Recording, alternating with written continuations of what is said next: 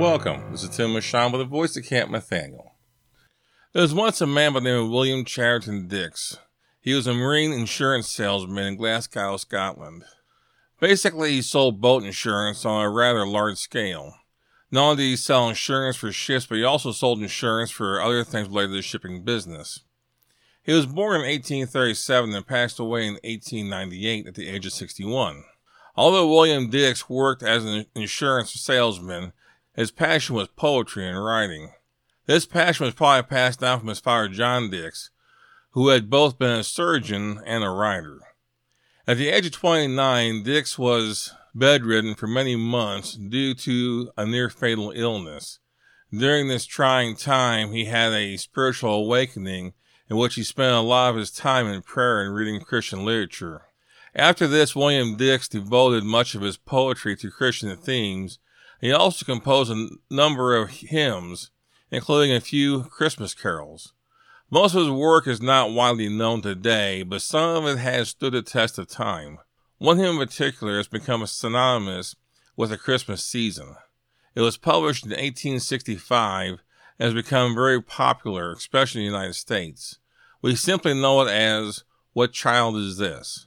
The melody for the song was taken from the traditional English folk song, Greensleeves. As I think about William Dix, I come to realize that I know a little about him, other than the bits and pieces I have gathered from various resources.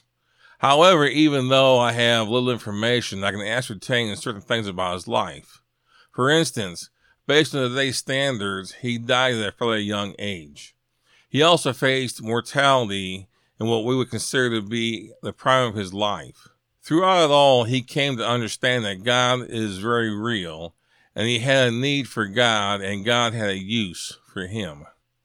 It's interesting that a lot of the hymns we have come to know and love are the result of some type of life crisis, where we are broken and humble to a point where we realize our need for God.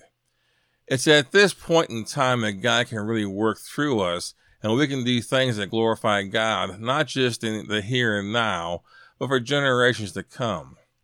As a child growing up, and as an adult serving in the mission field, I can honestly say that one of my favorite hymns is "What Child Is This?" It is a song that was written in 1865, but has as much meaning today as it did then. I guess it's a reminder that the Christmas story of a babe in a manger is just as relevant today as it was when it took place over 2,000 years ago. The world has gone on and has changed greatly since the Christ child was born, but the significance of his birth is just as important today as it was then. His story and purpose hasn't changed either. I guess that's why hymns like "What Child Is This?" never go out of style. The songs don't change because the reason behind them don't change. What has changed is man's willingness to recognize the reason for the season. With each passing year, man seems to find reasons to celebrate Christmas without Christ. Santa Claus, Christmas trees, presents, and season's greetings or happy holidays have replaced Christ in the hearts of many, many men.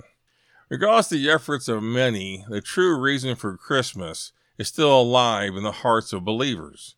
It's up to us to help those around us to understand what this day represents.